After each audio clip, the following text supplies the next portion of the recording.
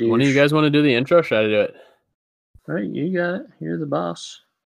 Yeah, you're gonna do it. I'm gonna try a different one. Okay. Whoa. Well, let me know if it. Let me know if it sucks. Let me know if it sucks. Okay. No. All right. Mix it up a bit. We'll let you know if it sucks. Don't mess it up. You know what you're doing. I love it. It's gonna be amazing. I'm laughing because it's not my MO. Oh man. Hey, it's the Fantasy Football Astronauts. Holy crap. No. I thought you were going to say Fat Albert. Hey. Way too Fat Albert-y. We are not. That's what it was supposed to be. That was the point. Fantasy Football Astronauts. Albatross.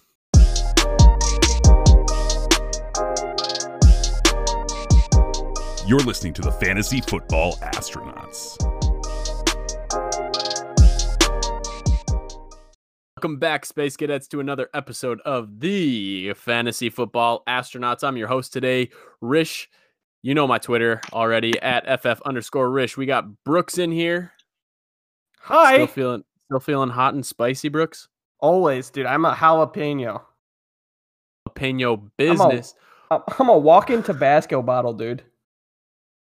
Red top and everything. And then we have your favorite Chinese. Dude, how much saliva did you pull in right there? A good amount. Your favorite Chinese astronomer, Jetpack Galileo. What's up, my man? Hey, we're getting ready to talk about the most important position in fantasy. Pretty excited. Especially in one quarterback leagues, and that's kickers. Man. So today is our kicker show. There was an article today from ESPN. I think it was Tristan, I don't know, something Croft. I don't know his name. I've seen him before, but I don't respect him as a writer. But he was talking about how, how stupid it is to draft late on quarterbacks. He thinks that's because he's saying that same thing that Ben was saying about they score the most points, therefore they need to be drafted the earliest. They should be drafted really early. Oh, they score so many points. Croft or whatever his name is. Is that his name? Tristan? Yeah, Tristan Crockpot. Tristan Crockpot. Yeah, you just throw a bunch of crap in there and something nice will come out, I guess.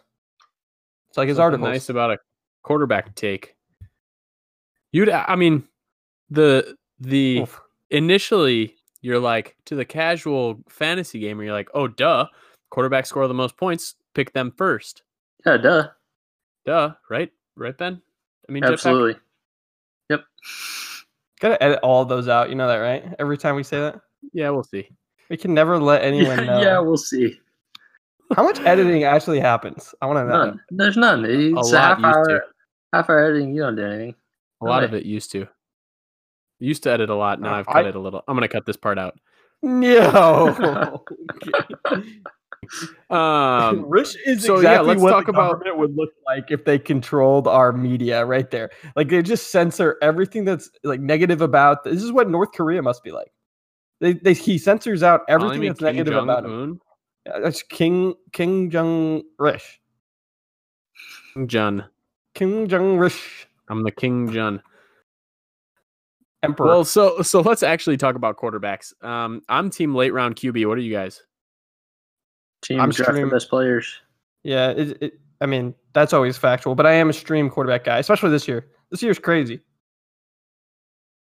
Into it a little bit. We have so the quarterbacks are getting better and better, it seems. And I mean, this is one of the highest I've seen a quarterback go. Pat Mahomes right now is being taken at pick 211 on average. And I mean, that's super high. I'm not sure if that's including Superflex leagues, but I mean, if you're talking about a one quarterback league, second round, that's got to be way too high, isn't it? Well, so people are buying on the separation that he created last year. So he was 26 points per game, which was second greatest points per game of all time. He put up the best full fantasy season that anyone has ever put up before. So people are looking at his weapons, and he didn't lose anything, right? We were all worried about the Tyreek suspension for a little bit, but then Tyreek's fine, and then Mecole got added, and they just have more to do, and so the question is, okay, how much is he going to regress? What are you looking at there? But if you're talking about last season and what he did that year, yeah, totally worth the second round. Is it? Because so what's your team makeup? I mean, that's going to be Alvin Kamara, Zeke. Then your second guy you're taking at 211 is going to be Pat Mahomes and someone else. Yeah, and then you're not going to have anyone else until basically the end of the. If you say you go 0 RB, right? That's a strategy. If you do that, right, who are you going to take? You can't go 0 RB with this strat if you go early quarterback. I feel like you have to go late quarterback. You don't have I mean, I guess that's the whole point of the 0 RB strategy. That's the whole point. Yeah. That's wild. You're just banking on skipping. You're skipping a quarter or running back at the second overall pick because that's what you have. If you're picking at 211 in a 12-person draft, you're picking second overall, and so you're going Devontae Adams, OBJ, whoever else. Yeah, Hop. No, realistically, yeah, you're right. You take Kamara, and then you'd end up with Mahomes. I mean, receivers or whatever. You're getting a guy like Keenan Allen, maybe Stephon Diggs. Yeah, it's a great team.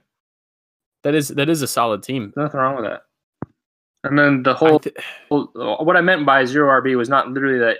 It's just that the running backs have plenty of depth, right? The wide receivers have plenty of depth. There's plenty of depth, and so do you think that there's plenty of depth by the end of the fourth round? Because that's the next time you're picking. Yes. If you get Keenan Allen. Yes. That's where it gets a little dicey for me, is because you're getting probably the quarterback one. You're getting a guy that came off the number one quarterback season of all time, and he's going to score a ton of points. He was absolutely incredible. He got you to the playoffs last year because you got him late, but now you have to spend up so much, and so you're missing on like, would you rather have a, let's say, Alvin Kamara, Dalvin Cook kind of area, Alvin Kamara, Travis Kelce, Keenan Allen, or would you rather have Alvin Kamara, Pat Mahomes, Keenan Allen? You're looking at is you could get a Travis Kelce at the end of the second round and then wait until the sixth and get Baker Mayfield, or wait until the fifth and get Aaron Rodgers, and then all of a sudden you're sitting at Kamara, Kelce, Allen, and then Rodgers. Is the drop off that big where you wouldn't take that next position player? How many points is he going to be differentiated between a fifth or sixth round quarterback? Well, yeah, and that's what we have to talk about. So if it's 4 points a game, that matters, right? Like it was last year, 4 or 5 points a game. But so personally, I don't think you should take Pat Mahomes in the second round. It's not worth it. There's too much depth at the quarterback position, and everyone is going to improve. I think just generally speaking, there's better weapons with better quarterbacks. And so there's better value. But if we're talking about, okay, can a guy, whoever separates himself, whoever that is, right? That person is very valuable and worth taking in the second or third round. Yeah, unless I'm in the 8th round and I'm getting some of these guys that are going in the 5th or 6th, I'm probably not going to take a quarterback until very late. There's just so many people. I just see a guy like Carson Wentz who's sitting in the 7th round, or Jared Goff who's in the 9th round, and I'm looking at these guys. And I'm like, okay, I can get a top 10 quarterback, and maybe there's a 4 points a game difference between the quarterbacks, but I mean, the difference in running back that I would get in the 2nd round versus the 8th or 9th round, that's like an 8-point difference per week. So yeah, if Pat Mahomes comes out and he's scoring 27, 28 points a game, and the next closest guy's at 22, that's a big enough difference. But I don't think he sustains that big of a gap between him and the next guy. No, so I'll put it this way: if you had Saquon and Mahomes on your team, and you put up 50 points a week, every week, just from 2 guys, that's a huge deal. And so you can piece together the rest. Right, and you could piece together the rest with other guys. So I wouldn't do it personally with this draft class. I don't think that it's the right time to do it. But if you get into a situation where you, like, the whole idea is you want to get the most elite players you can, wherever you can. So if you're at the tail end of the 2nd round, there's nobody that you like, take a quarterback, right? Or you're at the tail end of the 4th round and there's nobody that you like, take a quarterback. That's the way that I see everything. I don't once I've filled all my starter spots, that's when I'll go to quarterback. And I think a lot of people will end up saying, "Oh no, I'm going to push it further and further, and I'll go deeper, and I want my RB4 before I get my quarterback, right?" And so strategy wise, from that standpoint, I'm trying to make sure that I score at least 20 points a game for my quarterback. Right. I think that another thing to take into that needs to be considered based on this ADP is that so a lot of these top tier quarterbacks in this are going in the 5th. I don't think that's going to be that way for a lot of home leagues. I think by the time you get into the 4th, you're going to see a quarterback run in most home leagues, and everyone is going to have a quarterback between the 4th and 6th round. So that's kind of where I'm trying to get value at other positions during that time frame, rather than trying to follow I'm trying to duck and weave when everybody else is. You're trying to zag when everyone else is zigging. Right. That's when I think you can make a lot of value with your picks. Is that those like core middle rounds? That's why I think that this is going through all of these picks is actually very important, because this is where you differentiate those rounds about between 4th and 7th round are really where you can win your league, because it doesn't matter. But if the first 2 rounds are mostly out of your control. You can't really maybe somebody will fall to you, but for the most part, whether or not if you're going to get in the first 4 picks, you're going to get one of those top 4 running backs, for example. And then after that, it's not. You're getting a good player no matter what in those first couple of rounds. There's not that big of a drop off between the names, but in the 4th through 7th, there is huge drop offs, and it makes a big impact on your entire roster makeup based on who you decide to pick up. Let's go into a little bit of. So real quick, the important thing here to recognize is if you have a top 10 quarterback in a 10-team league, it does not matter. If your quarterback is 9 or 8 or 10, and you drafted him in the 5th round, that was a total waste. So you cannot miss on your quarterback if you take him in the top half of the draft. There's a lot of room for error too, because there's a lot of room for error there. It's such a fluctuating position group, right? Right. I mean, we saw Matt Ryan finish in top 3 last year, and he did that just the same way a couple years back. I think it was 2016. Is that right, Ben? Yes. Yep. So, but in between that, he was nothing. He was irrelevant as far as fantasy is concerned. Yeah, he's like 13 or 14, and then you're screwed.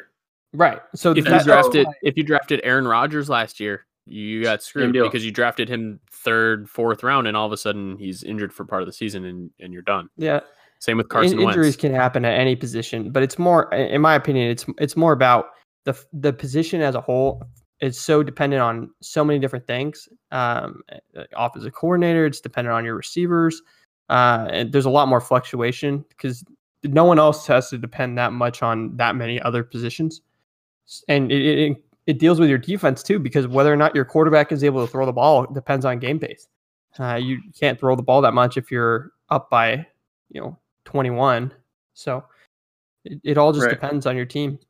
Sure. On the quarterback team. I mean, that's why Pat Mahomes is so attractive, because he feels so safe and because he is so elite. It's the same thing as Gronk. And if you're a kind of guy who would take Gronk in the first round, old Gronk, right? Then you're also the kind of guy who should take Pat Mahomes. So let's walk through the ADP right now. I want to kind of get an idea of the rankings, the ADP rankings, and where everyone's going, like round wise.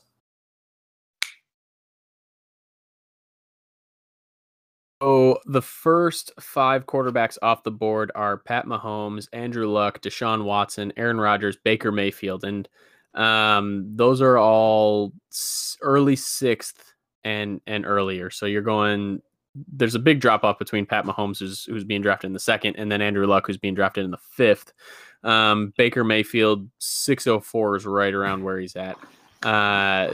That's a pretty good tier, and I don't see, with the exception of Andrew Luck, I don't see anyone having really a bust potential there. You go 6 through 10, you have Matt Ryan, Drew Brees, Carson Wentz, Russell Wilson, Kyler Murray, and kind of near the end of that second tier of the top 10 that are being drafted is where I start to have a little bit of question.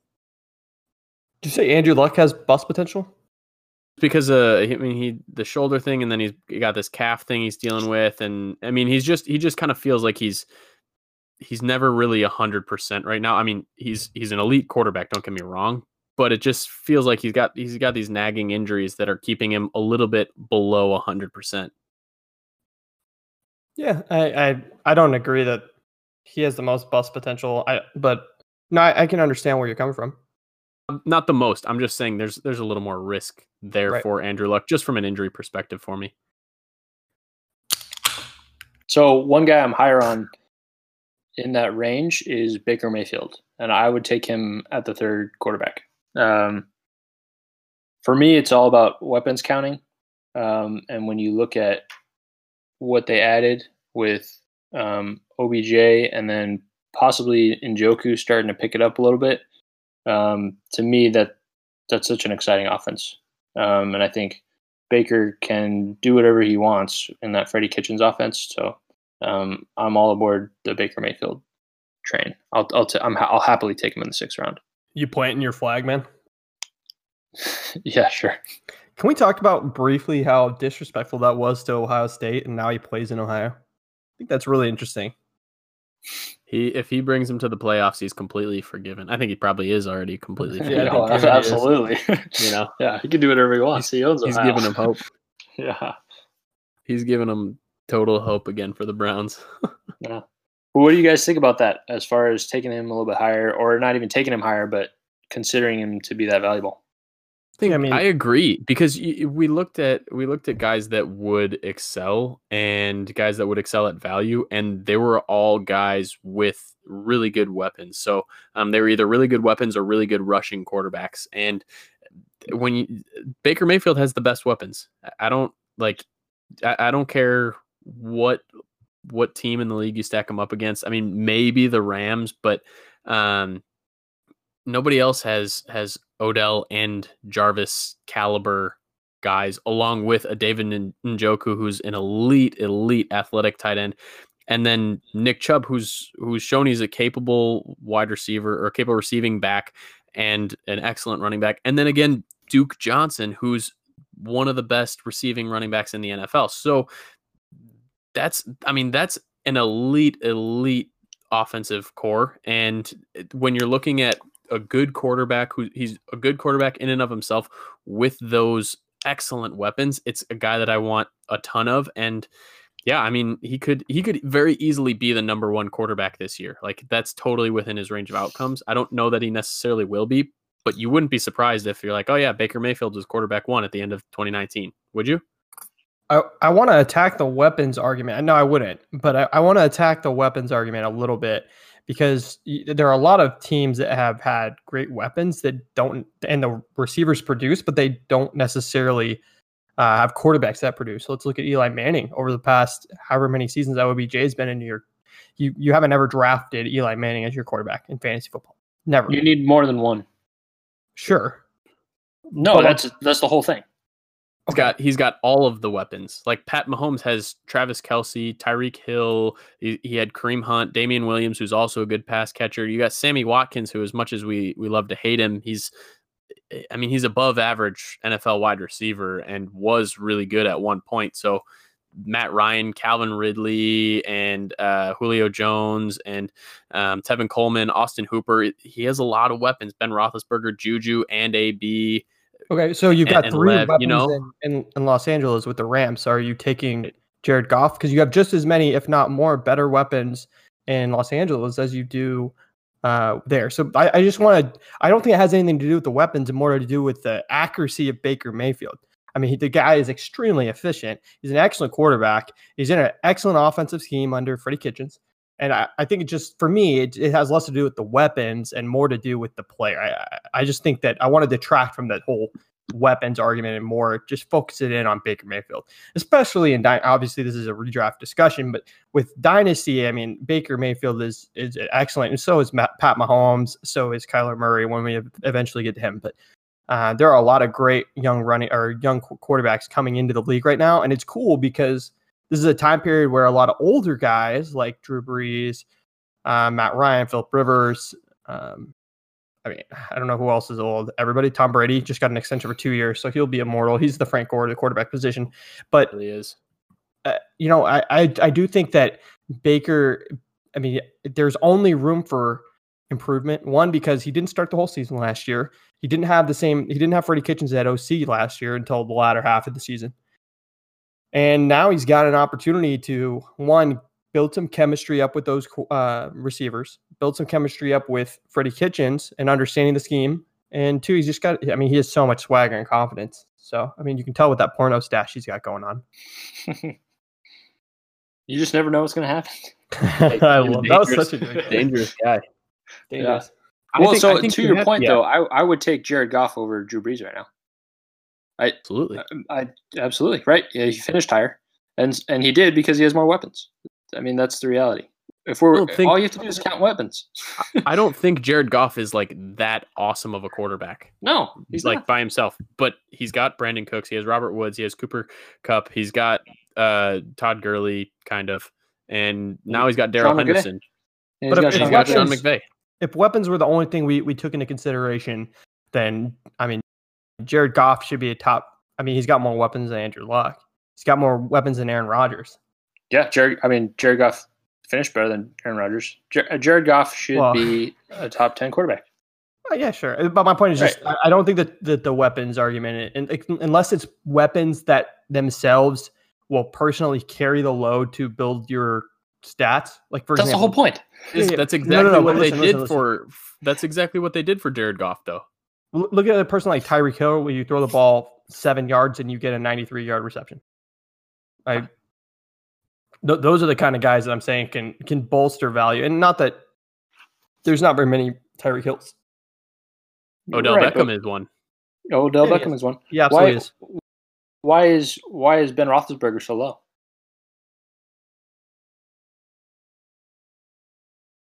Antonio Brown. Yeah, because of the weapons. Well, I think Ben Roethlisberger was a number 2 quarterback. Yeah, but Ben Roethlisberger is also a Hall of Fame quarterback. Like, he's really good.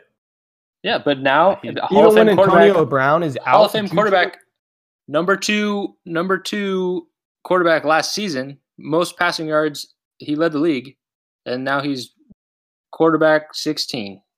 Do you think that buying him there? So is Derek Carr going to be a top 10 quarterback then? Top 12? No, Derek Carr sucks. But that's my point. Derek Carr's a game breaker there. In the Derek Carr, I don't think Derek Carr sucks, but I think that in that offense, they're not going to be able to have a fantasy production.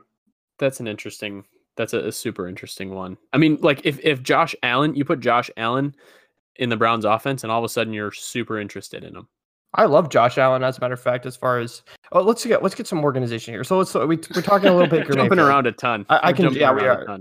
Let's talk somebody who has some reloaded weapons. Let's start Carson Wentz. You're perfect. Love Carson Wentz. This is a good one, I think. What receivers have they added in? So they added Deshaun Jackson, J.J. Arcega-Whiteside. You have Zach Ertz, Dallas Goedert, Alshon Jeffrey, Nelson Aguilar, and you added a good receiving back in Miles Sanders. Well, you're looking at reloaded weapons, definitely, and I think that's another reason why you'd want him. On top of the fact that he is good and he can run the ball, and he's a good quarterback in and of himself, but his weapons definitely can elevate him even more. Jetpack, have they stabilized the offensive line? So Jason Peters is getting older, and he's missed entire seasons, a couple years in a row, it seems like. And so they went out and they drafted Andre Dillard with their first-round pick, and I think that was big for them. So, I mean, really, this is the best offensive line in football. And they're young enough on the line that Carson Wentz is now a beautiful dynasty option at his value. Though we talked about the receivers being great, picking them up. But I think as the line comes together and some of the old guys are phasing out and the young guys can be built up really quick, he's an automatic, like, you can build your whole team around a guy like that. This is the 2017, essentially the 2017 MVP, where we got real close and they tore his ACL. And so, yeah, I'm in love with Carson Wentz. In Dynasty, are you taking Carson Wentz or Aaron Rodgers? Sorry, Carson Wentz or who? Aaron Rodgers. Carson Wentz. Huh. The injury risk is definitely there for Wentz, but I mean, I would definitely agree just based on age and weapons and kind of stability there alone. The Green Bay offense runs through Aaron Rodgers, and we have no idea what LaFleur is going to do. We have no idea what wide receiver is going to step up, if any of them are that good. We just have Devontae Adams. There's a lot of question marks there long term for Green Bay, but I mean, as far as Philly goes, that looks pretty solid for the long term. I love the addition of Deshaun Jackson. I think that's so huge to have a deep threat like that they really didn't get to have. And Carson can throw it deep. He loves to sling it, so that's a good pickup for them. They just have so many weapons too. It's different than a Nelson Aguilar, because Nelson Aguilar is fast, but he's not nearly the deep threat that Deshaun Jackson is. Yeah, so we could be looking at 40 Carson touchdowns. Yeah, you've got Ertz, Goddard, and JJ Arcega-Whiteside. I think that all those guys are going to be able to absorb some pretty excellent red zone targets too, and they're going to have some interesting packages they'll be able to develop with multiple tight end sets too. Pretty excited about that. Yeah, a lot with multiple tight end sets. Actually, they had the most pass plays in multiple tight end sets of any team in the league, I think. And if totally off topic, but if Ertz goes down, Goddard is a huge fantasy asset. Oh, absolutely. He's playing it to him. In Dynasty, he's an awesome grab. I thought Goddard was the closest thing to Travis Kelce that I saw in college. Right. Yeah, it's just I wish that we could. Ertz is still so young, though. That's the problem. Is that Ertz is not old. How old is he? Is he 29? Yeah, he's in that range. He's young. He could play another 5, 6 28. years. He turns 29 this season. Yeah. So he's just young enough that it makes it really difficult to invest too much dynasty wise in Goddard. But yeah, and speaking of young guys, let's talk a little bit about Kyler Murray. I mean, number 1 overall draft pick. So we saw somebody last year do pretty well as a number 1 overall draft pick quarterback out of Oklahoma, coming from that Lincoln Riley system. And you put him in the hands of Cliff Kingsbury, and now Kyler Murray he has high expectations, very high expectations. So right now he's being drafted 10th overall out of quarterbacks, 10th quarterback overall. And the 806, so going in the middle of the 8th round. How do you guys feel about coming out of the draft with Kyler Murray as your quarterback? I feel pretty good. Yeah, I feel pretty good as well. Yeah. I really like him, especially in Superflex leagues, because you have the safety of another quarterback. But he's going to be a guy that I think is going to be a good case study on how much O-line matters to a mobile quarterback. Like, his O-line is booty. He's got good weapons, and he's wicked fast, so he can escape. So it's going to be how can he do well like a Russell Wilson with a bad O-line, or not? There's a lot of these quarterbacks that do well or have these turns in their careers do so when their O-line's improved. And I mean, that's pretty obvious there as to why they're much more protected. So it's going to be interesting to see how well he does because of how bad his O-line is. But he could very well be the game breaker there because of his rushing stats. So I'm really interested to see. I'm taking him definitely, but I'm very interested to see like the correlation of his rushing ability with how well he does in fantasy compared to how bad his O-line is. He's one of those guys that we were talking earlier about how defenses can impact your offensive output, especially at the quarterback position, because you'll have to throw the ball more because of game tempo. And the Cardinals defense made no improvements. I mean, nothing substantial. They made huge improvements to the receiving core. And I think that they have to rely on their offense. I think that every Cardinals game is going to feel like a college football game because there's going to be a lot of points scored for both teams. And whenever they don't score points, they're going to get destroyed. And they're still going to have to throw the ball just to try and get back in the game. So I'll be really interested in how that ends up playing out for him. I'm worried about him getting injured because of that. Yeah, what do you talk to us about the weapons there? So he picks up. Is there enough there to bolster or increase his fantasy output? So he's got Fitz still, which is always good. He's got Christian Kirk returning. And then he's got a pretty big slew. Did they sign Crabtree? They almost signed. They offered him, and then he did not sign with them. Okay, so then he's got rookies. He's got Andy Isabella. He's got Keyshawn Johnson.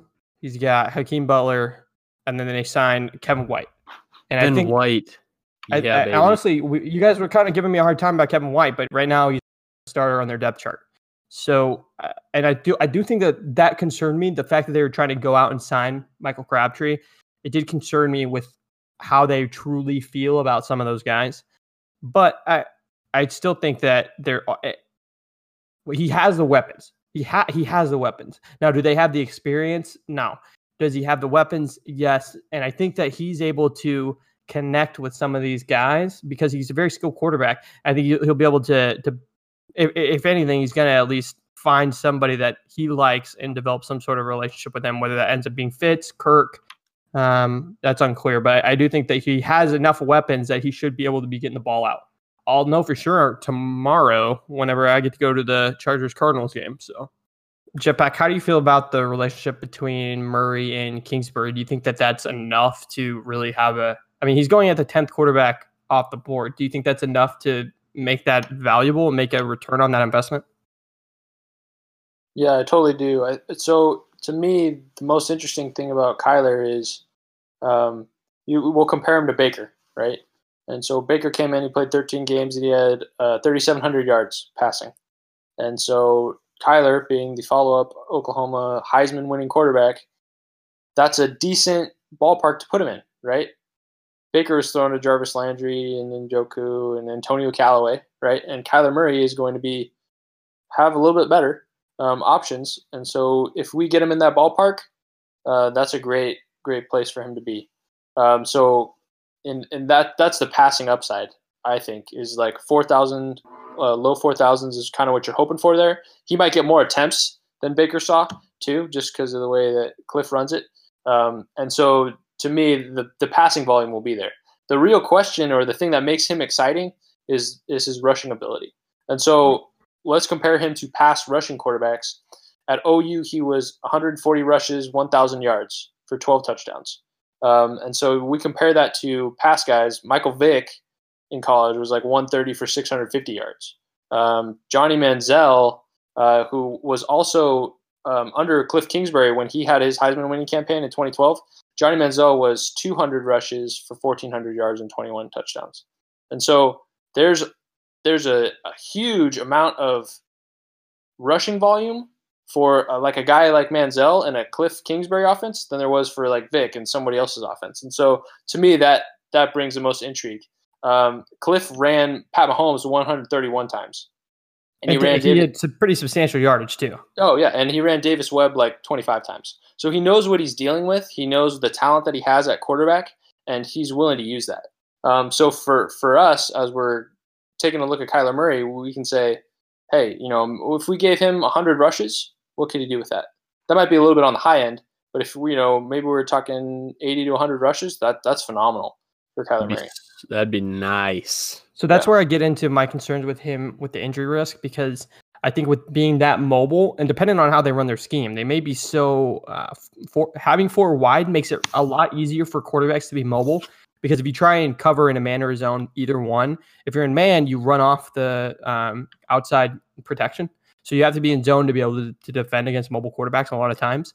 And so because of that, you end up with outside linebackers coming down, which could play into their favor, because if you're in these 4 wide set, these 2x2s and 3x1s, you're on the rollout, whatever, depending on what you're doing. If it's an intentional rollout, then you're not going to really be in any sort of danger. But if you're having them like leave the pocket, and it makes it, the outside linebacker has to make a decision whether or not he's going to stay in coverage on whoever's doing the hook curl type of route, whatever, slants, drags, whatever that medium digs, those medium style routes.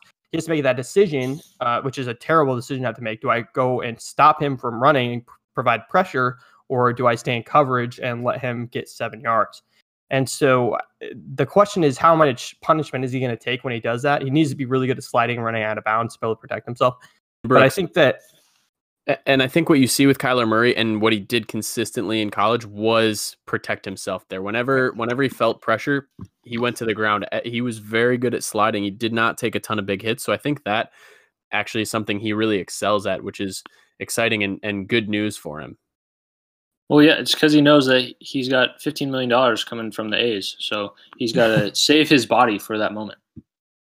I do think that he's less. You compared him a little bit to Vic. I think he's less elusive, less athletic than Vic. Yeah, That's absolutely. only because Vic is the most athletic player we've ever seen at the quarterback position ever in the NFL. And Kyler Murray is still extremely talented. But I do think that he's a much better passer than Vic. And I think that's going to be one of the things that really distinguishes him from other dual threat quarterbacks, because he actually is very talented at throwing the ball. He's super, super accurate, especially with his deep ball, which is really nice because he has a lot of good deep threats in Hakeem Butler, Andy Isabella. I mean, even Christian Kirk can be a good deep threat, even though he's more of a slot guy. So I think his deep ball is going to be really helpful for him. And the fact that he can scramble, and when he's scrambling, that deep ball becomes more and more tempting as guys kind of match up to their deep threat, their deep routes, where the defensive backs match up there, and you're kind of just getting Kyler running free. And so I think his big play ability is going to be great. I think his rushing ability is going to be great. And I think that you brought up like probably the best point for him, like outside of his skill set, is that his team is not very good defensively, and they're going to be playing from behind. He's going to have to throw the ball constantly. So there's no reason not to like Kyler Murray this year.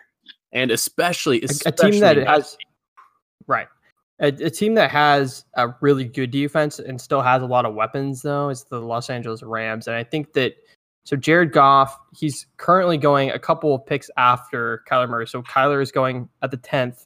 He's going 12th quarterback off the board in the 9th round, about a round later. And Jared Goff is what, like we were talking about earlier with Baker Mayfield, is that he has a lot of weapons around him, but in his scenario, and he's got a great offense coordinator, obviously. He's got a great offensive mind in his head coach. So will he be able to, and I think this is really interesting given the Todd Gurley injury issue, will he be able to repeat 32 touchdowns this year? I don't know that he'll repeat 32, but I mean, he could, his average in the past couple of years is 30 touchdowns. So I think 4,000 yards and 30 touchdowns is totally reasonable. And I don't think it would be a stretch to put him right there, which is exactly what you want in that bottom end of the top 10 quarterbacks. How much does the return of Cooper Kupp have an impact on that? I think that's phenomenal. Yeah, oh, absolutely. Huge, right? Yeah, especially because Cooper Kupp was a great red zone target for him. Yeah, 30 touchdowns is a great target. Like 30 to 35 touchdowns, that's perfectly fine. Totally reasonable. He didn't have Cooper Kupp most of the season or the end of the season last year, and Cooper Kupp is his primary red zone target. Like when he is throwing the ball in the red zone, it is going to Cooper Kupp. That's right. That's like a main sell on why people like Cooper Kupp. And so getting him back is only going to improve his touchdown upside. And the reason for that is just because he's a huge slot guy. He's got a very wide catch radius at 6'2", and he's able to have a mismatch against a lot of outside linebackers in 20 yards in.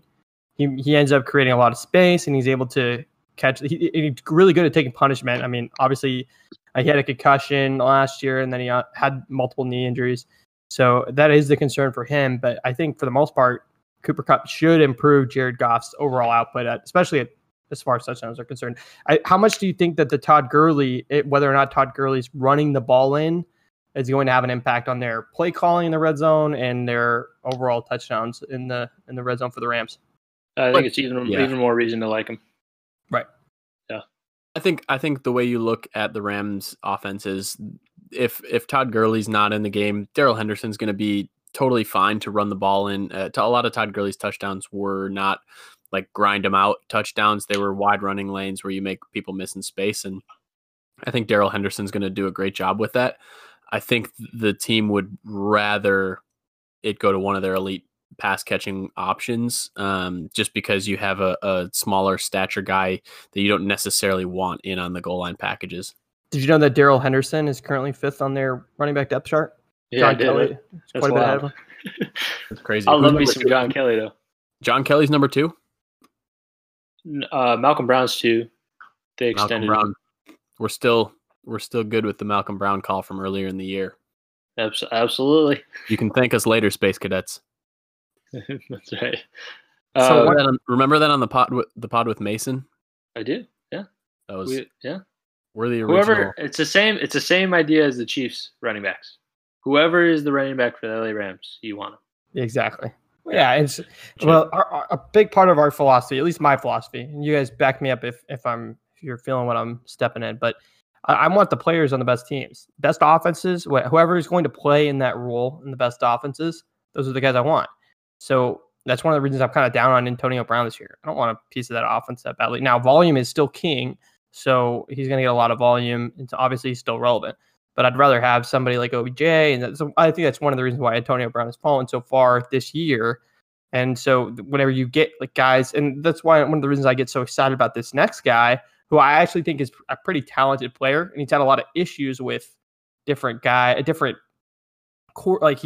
different issues with the head coaching staff, and he's fluctuated quite a bit. But Jameis Winston is somebody that when you bring in Bruce Arians, I think it really changes a lot of people's perspectives on him. And I don't know if he's going to be overhyped this season or underhyped. I can't tell because there's been a lot of buzz about him. What do you guys think about Jameis Winston? Well, he's tough for me because he throws a lot of interceptions. Right. And I mean, so some leagues you're in penalize big for interceptions, some don't. So you really have to weigh that in. Because of that, I want to throw in, I do think that you should be penalized a lot for fumbles and interceptions because those ruin games. You lose games because of those. So yeah, arguably more than -2. Yeah. I think -3 might be pretty solid in an I ideal. actually think -4 is the appropriate amount. But hey, you know what? I'm down with that too. Yeah. You know what? We'll do that for the listener league. Yeah. And here's why. -4 as a defensive coordinator.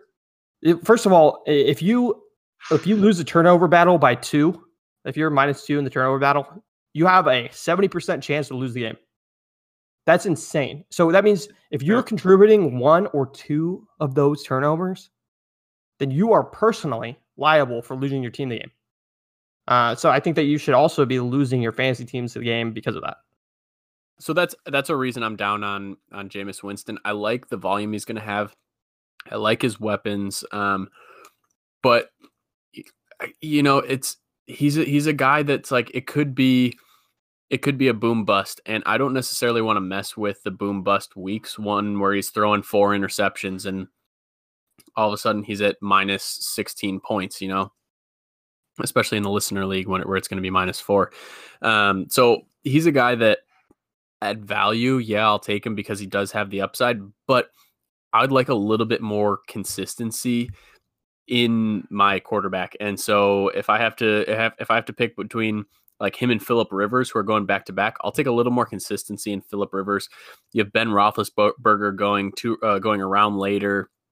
Dak Prescott going 2 rounds later. I'll take Dak Prescott over Jameis Winston straight up, and the fact that I can get him 2 rounds later is big for me. So I'll pass it on Jameis for the most part. If I get him at value, I'll take his upside, especially in like a best ball type situation. But he's a guy that I'm not just super hype on. So he's a guy going off the board, 14th quarterback, and 10th round, which is who we're talking. So you're going to be streaming the position. Jetpack, does that give you enough, safety as far as that's concerned? You can always, if you feel like it's going to be a down week because the defense is good and they're ball hawks, they're going to make a lot of interceptions, you can just stream the position and pick somebody else up. Does that sound like a strategy you would employ with him? Yeah, 100%. And he's playing in the NFC South, and so, I'm not too concerned about the defenses there. The Falcons, Saints, Panthers, just, okay. So I like Jameis Winston as a fantasy asset, but I hate him as a real-life quarterback, of course. Right. But so the deal there is the Tampa Bay Buccaneers quarterbacks last year, with Dirk Cutter as the play caller, averaged 22.6 points per game. So that would end up being the second quarterback in the NFL. And so that information has been out for a while, but to me, that says a lot, right? Right. Now we're getting a legit play caller in Bruce Arians who can be more creative and do a lot of things in the passing game. And so Jameis Winston's upside is extremely high. With Mike Evans and Chris Godwin being there and OJ Howard being there, if you're counting weapons, again, you're in the right spot. So to me, I love Jameis Winston in the 10th round. I'll happily take him. And then, you can stream and pair him with anybody because he's so cheap. Is he someone? That's the distinction you have to make. He can't. Like, I would not feel comfortable if he's my only quarterback. Right.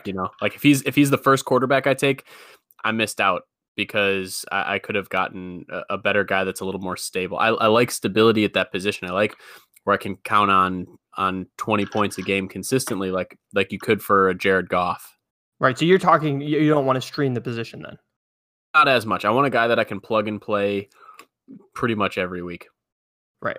I think Jameis is a good guy if you want to stream the position. I think he's as far as when you're streaming the position, you don't necessarily want to take somebody completely stable because there's going to be plenty of stable guys on waivers. You're going to have people like Jimmy Garoppolo on waivers. You're going to have Josh Allen on waivers, who I really, really like as a guy that you can stream pretty consistently. You're going to have people like Dak Prescott on waivers, who's pretty much always going to be another stable option. You got Kirk Cousins maybe on waivers, same with Mitch Trubisky. So I feel like and this is the reason why we were talking earlier about you should be able to stream the position if you want to. Tom Brady's going to be overdrafted in all of your redraft leagues, but he's a guy that's not even going in the top 14 picks. He's going top 15. He's going 15th overall. So he's not even in the top, he's going to be somebody's backup quarterback. So it just, as far as Jameis Winston's concerned, it's like, I want to take that high upside shot if I'm going to take, this guy. And then I'm going to also just stream my backup position with somebody like Josh Allen, who I know is going to have some stable floor numbers with his rushing contributions. That's the kind of streaming strategy I can get behind. If you're getting Jameis Winston and Dak Prescott, okay, like I would rather have the stability of a Dak Prescott and then be able to plug Jameis in if I think he's going against a team where he can excel or if he starts to get hot. So Jameis Winston, I think, actually would contribute a lot in this other offense that we're going to clean up with. And it's the reason why. So Baltimore is in Maryland, and Maryland is really well known for their crab. And I think if Jameis Winston can just get some decent crab legs, he'd be able to throw the ball a little bit, kind of like the way Lamar Jackson's been able to produce for fantasy purposes. What do you guys think about my crab legs theory? Didn't follow it literally at all. Maryland has crabs. They're famous for their crabs. Okay. No, you don't. Fresh shell crabs. Right. Lamar Jackson is currently the quarterback there. Right. No, I got rid of Lamar Jackson. Jameis Winston stole crab legs when he was at Florida State. So if you finally get him some legal crab legs, then maybe he'll produce at a high level. That was the part that I missed, was the stealing there's a little bit of a logic jump. You had to have I missed that part. Hey, sorry. Rich can't handle these circuitous routes. Yeah, there's two circuitous. Here's to give it to him straight. Here's the thing. I didn't know that Jameis Winston stole crab legs in college. That was the first time I learned that. It was right now. I was today years old when I found that out. No. Yeah. That was a meme. That was huge. Come on, dude. What do you think let's go get a W thing and he's eating his fingers? Oh, I just thought that was weird. Man, I'm so didn't watch college football back then. Back then, we were okay. So for the record, we were all in college playing football at the same time as Jameis Winston. So we didn't have time to watch other. We didn't play D1 ball. I was watching North Central, preparing for North Central, not watching Jameis Winston. That's fair. I'll give you that. That's fair. But the problem is that it was kind of a big meme in popular culture. So you definitely should have known. But I'll give absolutely it more. I was more into the art scene back then. Right. Ben can attest to that. Watching Van Gogh and listening to Panic at the Disco, like slam poetry. Yeah, slam poetry. It was a dark time. Glad I moved past it. Well, you still got engaged somehow, so you'll be all right. thanks to poetry. No, it actually is a real disaster that you didn't know about the Jameis Winston card legs. All right, let's move on. Lamar Jackson, though, like Baltimore quarterback. And here's a guy. So I was talking about a little bit about stability with Josh Allen's legs. I mean, Lamar Jackson, it's not stability. It's his offense is structured around running the football. So it's not an offense that's designed to throw the ball. They've even gone so far as to sign backups who have the same skill set as him so that they can continue to run the ball in case he goes down. And they're going to be able to, put in RG3 on a couple of plays to be able to give him some rest. Brooks, it's unbelievable. They drafted Trace McSorley they spent a draft pick on Trace McSorley because they are this committed to that offense. Trace McSorley's so bad, for the record. Do not pick him up in Dynasty. I don't care how. Okay, so what's the guy's name that was a backup for the Bills that got to start a little bit last year? He's on the Chargers or somebody. What's his name? No. He's on the Raiders. Nathan Peterman. Nathan Peterman. And John Gruden has been saying he looks great in camp. So go ahead, get Nathan pick 6 Peterman. So Trace McSorley is what was that his name? Trace McSorley. McSorley sucks. He's like, so you watch a Miles Sanders film and you're just like, yeah, Miles Sanders is really athletic. And then you wonder why he's not getting the ball more. And you realize it's because the quarterback misreads the plays all the time and runs the ball when he's not supposed to. And then he gets tackled behind the line of scrimmage. And it ticks me off so much. It's beyond belief. He's so terrible. He doesn't understand how to read in the offense. So he's don't pick him up. Don't worry about trying to pick him up. Don't be like, man, I really need to handcuff Lamar Jackson. Do not worry about Trace McSorley. He's terrible. So the deal with Lamar is you're getting a running back, right, who throws the ball, and so that's super interesting. So if you look at Lamar Jackson's 7 starts in 2018, he was 18.6 points per game, which is actually pretty stellar. That's better than Dak Prescott. That's like in the same ballpark as Russell Wilson. And so Lamar is super interesting, and he didn't even do anything in the passing game. He had like 1,200 yards throwing. And so over those 7 games, he had about 80 rushing yards a game and 17 carries a game, which is 297 carries over a 16-game season. Can I interject really quick? Yeah. The over under on Lamar Jackson's carries is 139 rushing attempts. So that's the over under. Do you want to know what John Harbaugh says about that? Yeah, we know. He says bet the over on that. I'd bet the over for sure. So he's getting over 140 carries.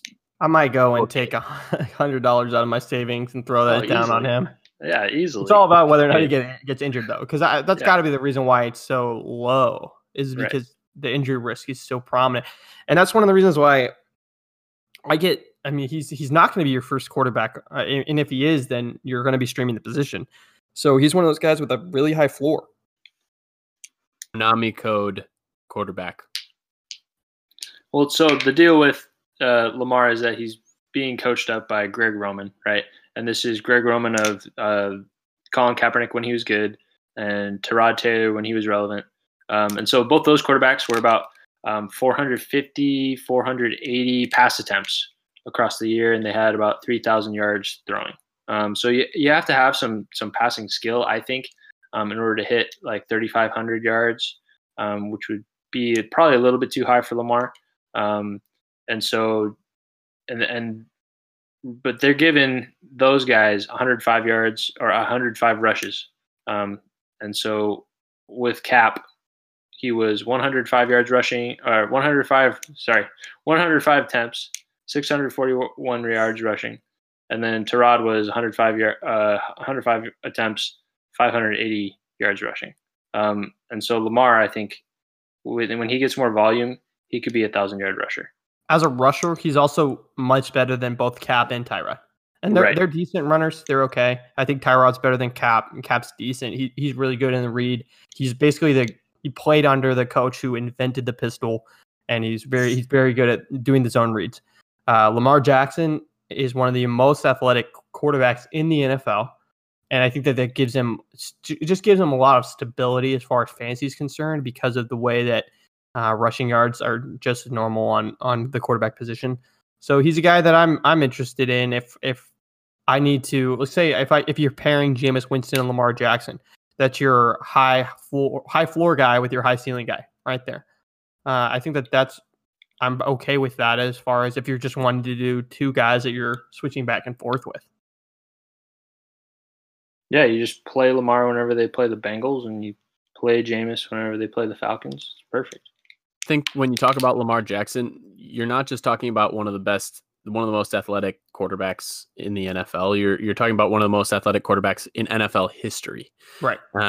And I think not is he a good rusher, not is he the best rushing quarterback in the NFL, because that's obvious. Is he a top 5 running back in the NFL? As far as talent goes, I think he could be.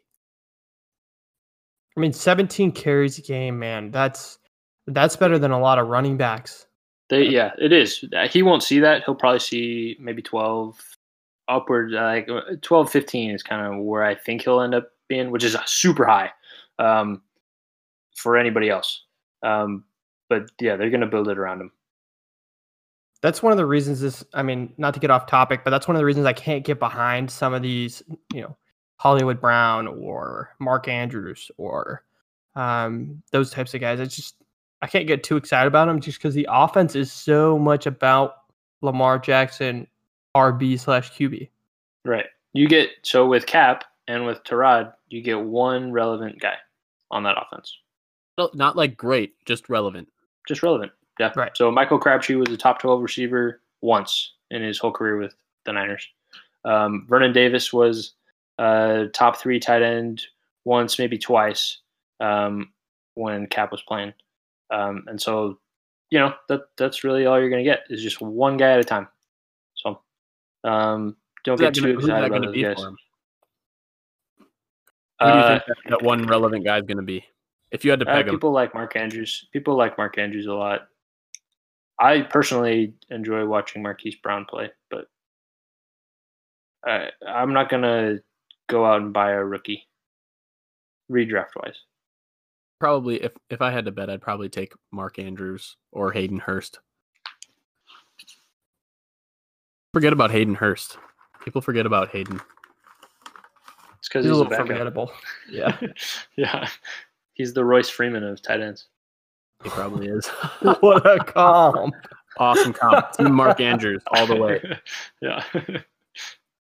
So let's go through these last couple guys. Just kind of quick thoughts. Let's say who are some guys after 17 that are guys. Well, I want to ask, like, who are the guys that you would pick out of that top 17 that you'd be like, this is my quarterback. I could live with him for the whole season. The top 17? Yeah, so 17th is Lamar. So going descending from 17 is Lamar, Roethlisberger, Brady, Winston, Rivers, Goff, Newton, Murray, Wilson, Wentz, Breeze, Ryan, Mayfield, Rodgers, Watson, Luck, Mahomes. So outside of those 17, list, to be honest, like I haven't heard that in reverse order, and like that was a weird way to think about the quarterbacks. Rich. Guess what? Now you have. I don't know. You guys are doing good. Yeah. Good work. So for me, I think Kirk Cousins and Jimmy Garoppolo will both be potential top 10 guys.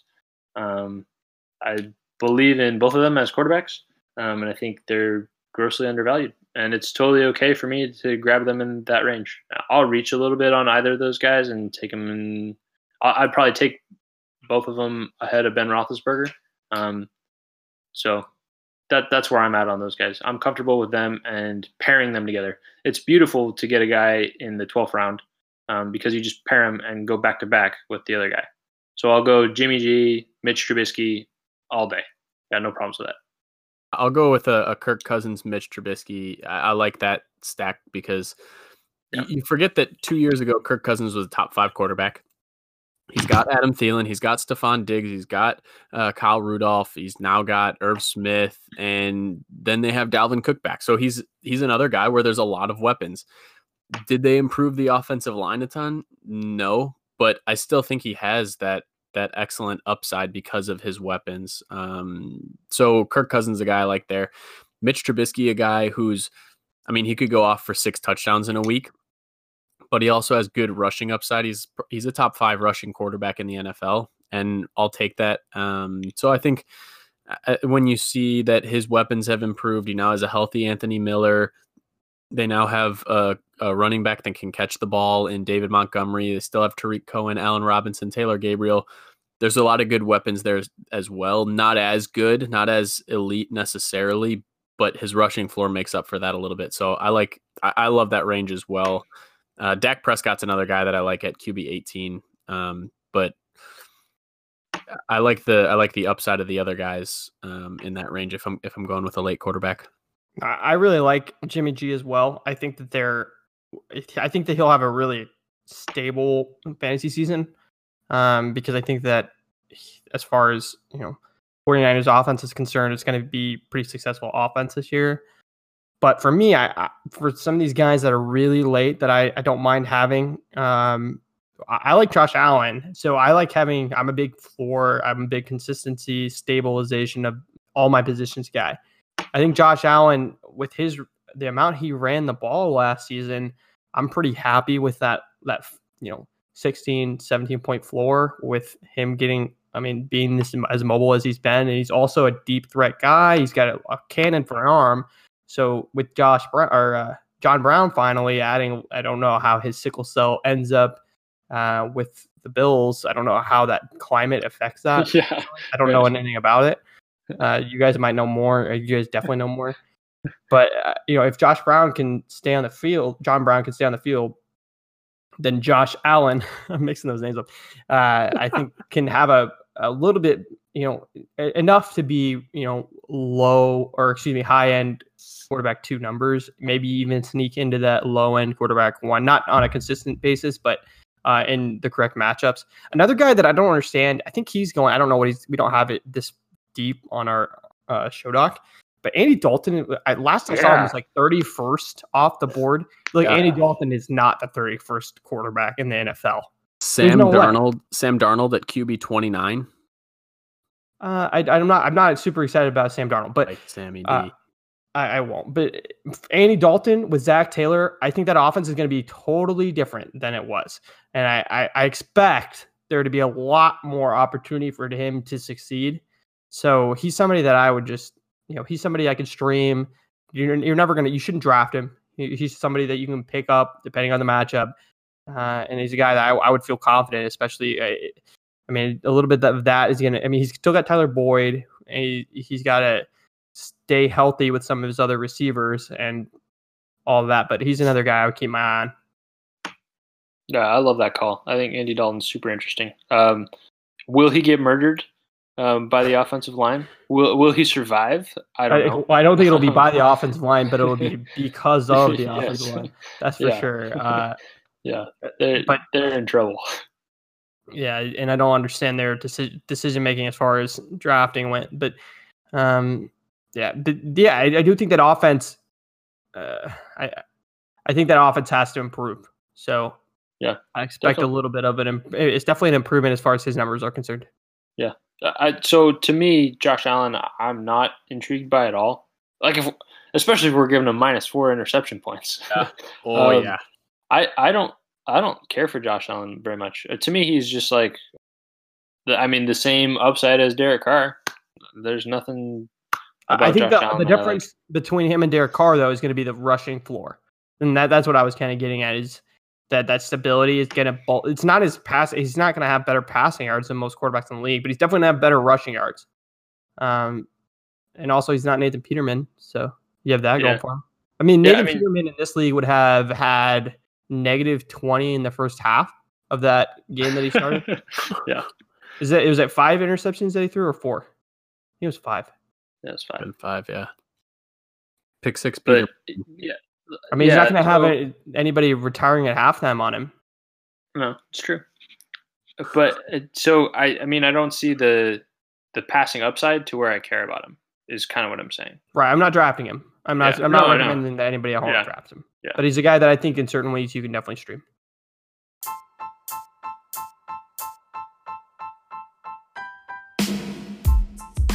Just a lack of Antonio Brown now has frostbite on his feet. I don't think it is frostbite. I think No, that it the is. early reports are wrong. It's 100% frostbite. Did you hear Really? what happened, Brooks? He went into a cryo I chamber. know, with the but wrong I heard it footwear wasn't on. completely. I heard it wasn't completely frostbite. It was just really damaged. Seen the bottoms of his feet? Have you seen the picture? No, I look- want to be able to eat food for the rest They of my look life. terrible. His feet are peeling off like crazy. Have you ever had a chemical burn before? Yes. So So one time I ate ice cream with my bare hands to prove my masculinity.